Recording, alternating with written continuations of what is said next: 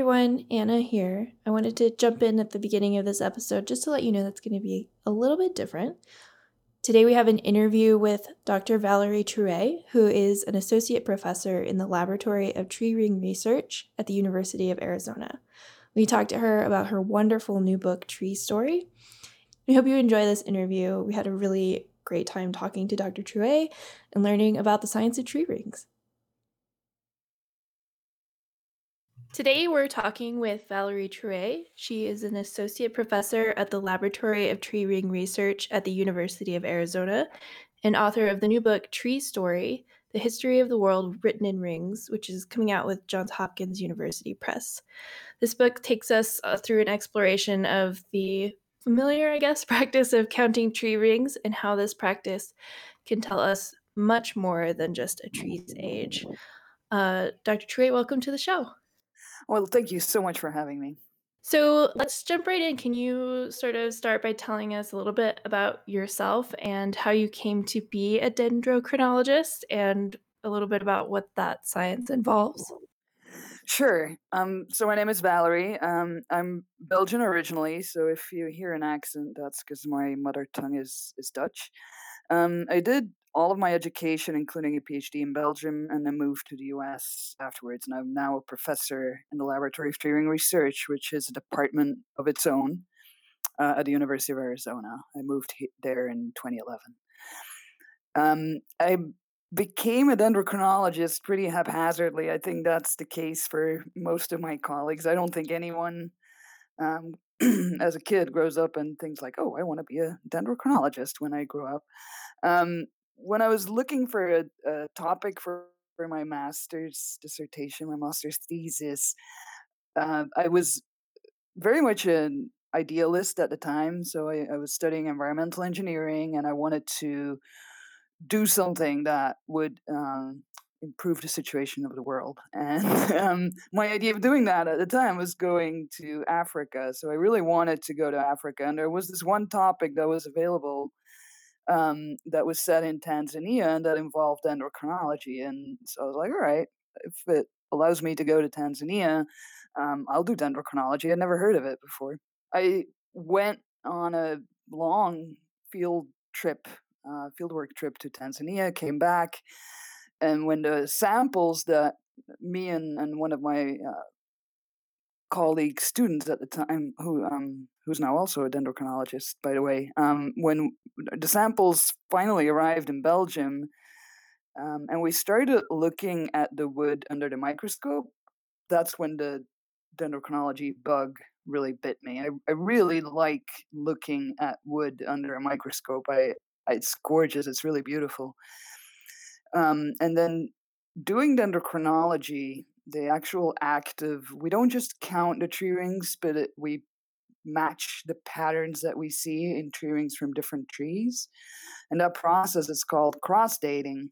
It's really a lot like putting a puzzle together. You're trying to match pieces from a puzzle together. So you can just spend hours doing it without getting bored. At least I could. So that really, the combination of the beauty of the wood and then the process of puzzling and in the process of doing all that, coming up with new scientific discoveries, it was really very exciting to me. And so I continued on to do a PhD dissertation on the same topic. And then I've never done anything else. I've been a dendrochronologist ever since. So, yeah, that's the story. Well, this book in particular is somewhat unusual in that it really reads like a memoir.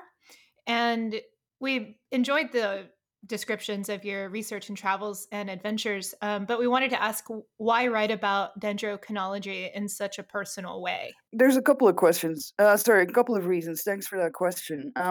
One is that I've done quite a bit of outreach. So I give public talks and I speak to the media every now and then. And what struck me, or what people often tell me, is that when I talk about anecdotes, when I provide anecdotes or stories about my research, that's what really captures their attention, and that's what keeps them attentive to what I'm saying.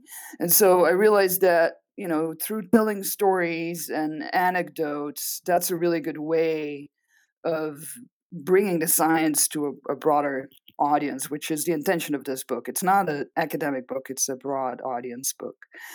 The other aspect of that is that, tree rings lend themselves to that so well, right? They're a very approachable science. Everyone or most people have looked at the rings in trees as a kid and counted them and figured out that that's a way to determine how old a tree is. But there's a concept there that most people are familiar with, right? I'm not talking about some far-flung galaxy or about some obscure enzyme. It's something very tangible that people are familiar with. And so we can start from that and then build on that to come to the exciting, really profound scientific insights that we can get starting from that familiar concept.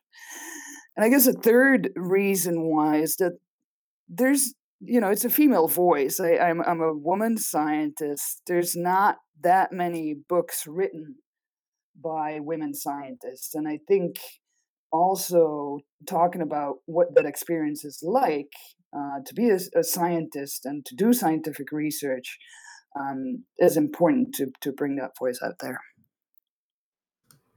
That kind of leads me right into my next question, which is about being a woman scientist and being a woman dendrochronologist in particular. I think we often find that sometimes field sciences are sort of more stratified by gender.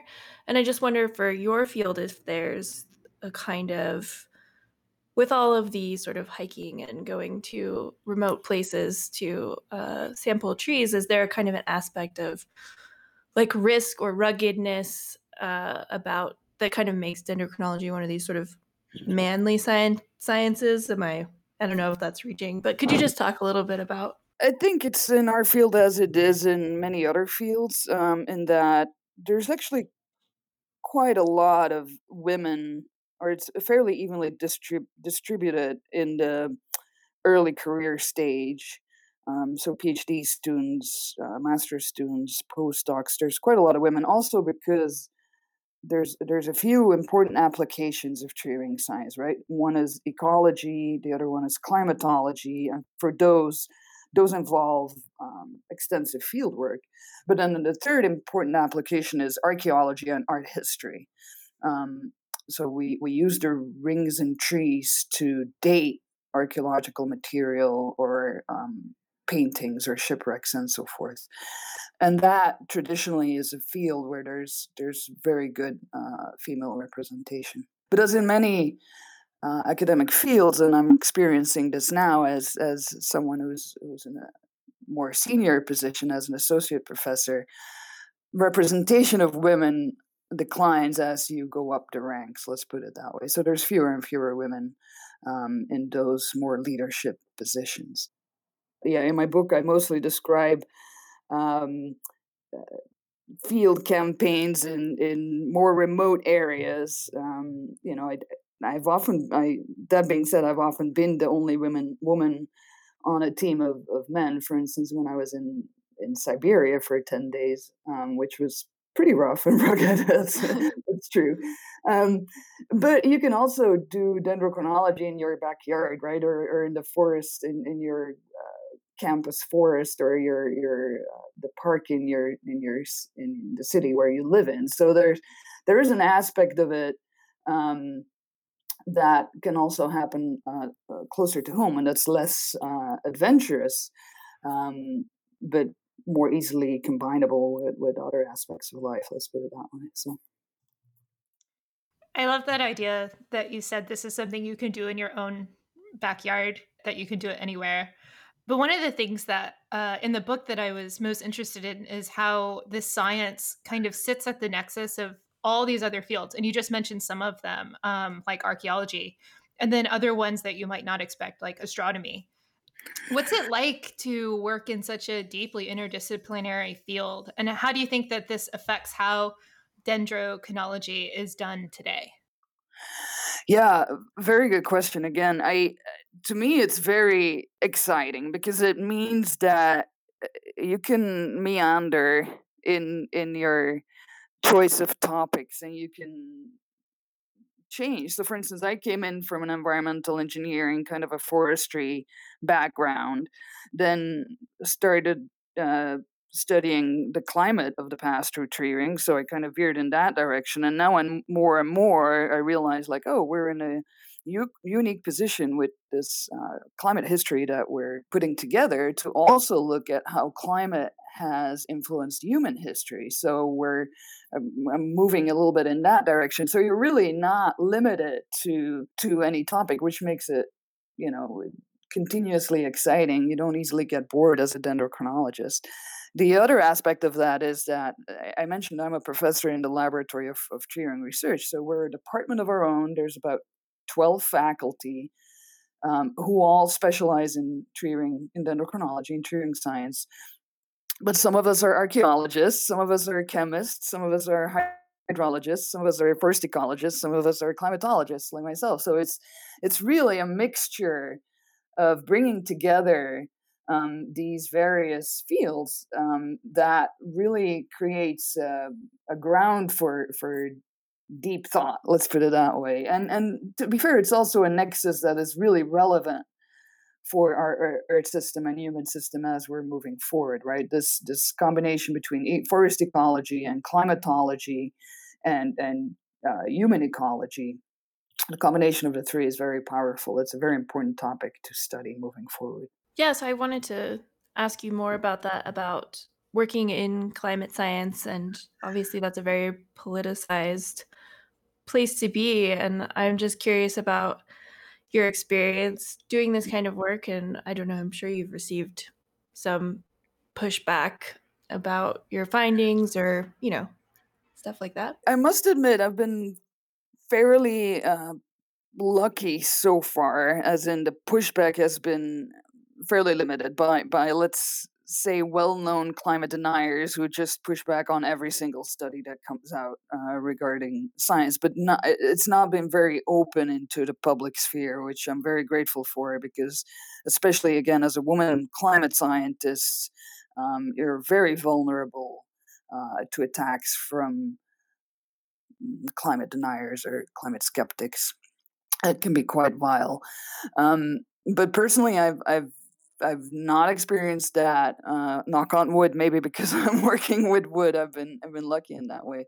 But I do describe in the book a famous example of that happening is when my colleague Malcolm Hughes and his colleagues Michael Mann and Ray Bradley brought out or published what's now called a hockey stick, so a tree ring based reconstruction of temperature over the last 1,000 years that shows that the most recent year at that point in time, the year 1998, was the warmest year over the last 1,000 years. So that study was published in 1999, and it got a huge amount of pushback from that's really unleashed climate deniers because it was such a prominent study. It was part of the IPCC report at the time. It was on all the media. It was on TV and so forth. So that really created a very strong climate denial pushback, even from the even as far as in the U.S. Senate. So I do describe that story in my book, but personally, I've been not as subject to such strong pushback so far. Well, before we wrap up, I wanted to ask just one question. What is something in the field or in your research personally that you're most excited about at the moment? One of the applications of tree ring research that I'm really passionate about is how we can use tree rings to look at forest fires in the past, so at fire history. So I've done a lot of that work in California, and it's really told us the story of fires in the American West that we didn't, without tree rings, we wouldn't know that story. We wouldn't know that in the past there used to be frequent ground fires that we've then put out in the beginning of the 20th century. So even, I mean, there's a photo in the book as well that just shows it's such a beautiful, you can see the scars in the wood that those fires left. You can date them using dendrochronology. And so you can really come up with fire history in a very extensive and detailed way, to the extent that we've been, as I mentioned, able to put together the fire history for the American West, but also look at how climate influences those fires, how land use change has influenced these fires. For instance, how the fires in California changed after the gold rush, how they changed after the establishment of the missions, how they changed after the establishment of the Forest Service, and so forth. So I think that really, as we were talking about the nexus between ecology, climatology, and a human history, and I think the study of forest fires through dendrochronology really puts those three aspects together beautifully. Well, is there anything that we didn't talk about that you really wanted to cover? I think one last thing is that I haven't really talked about that, but with tree rings we study the past, but trees also play a really important role for our future, right? They capture CO2 out of the atmosphere, so they're one of the solutions to mitigating man-made climate change. And I think there's an important role for tree rings there as well, to see how much carbon can we capture? How can we use trees as a solution? And I think that's a beautiful thing as well, it allows us not only to look at the past, but also to look at what might come in the future. All right. Well, I think that's a great place to wrap up, and a really nice kind of sentiment to wrap up on. Dr. Trouet, thank you so much for joining us today, and congratulations on the publication of your book. Thank you so much. Like our episode today, please leave us a rating and review on Apple Podcasts so that new listeners can find us. If you have questions about the interview, tweet us at LadyXScience or use the hashtag LadySciPod. For show notes, episode transcripts, to sign up for our monthly newsletter, read articles and essays, pitch us an idea, and more, visit ladyscience.com. And we are an independent magazine, and we depend on support from our readers and listeners. You can support us through a monthly donation with Patreon or through one-time donations. Just visit ladyscience.com/donate. And until next time, you can find us on Facebook at LadyScienceMag and on Twitter and Instagram at LadyXScience.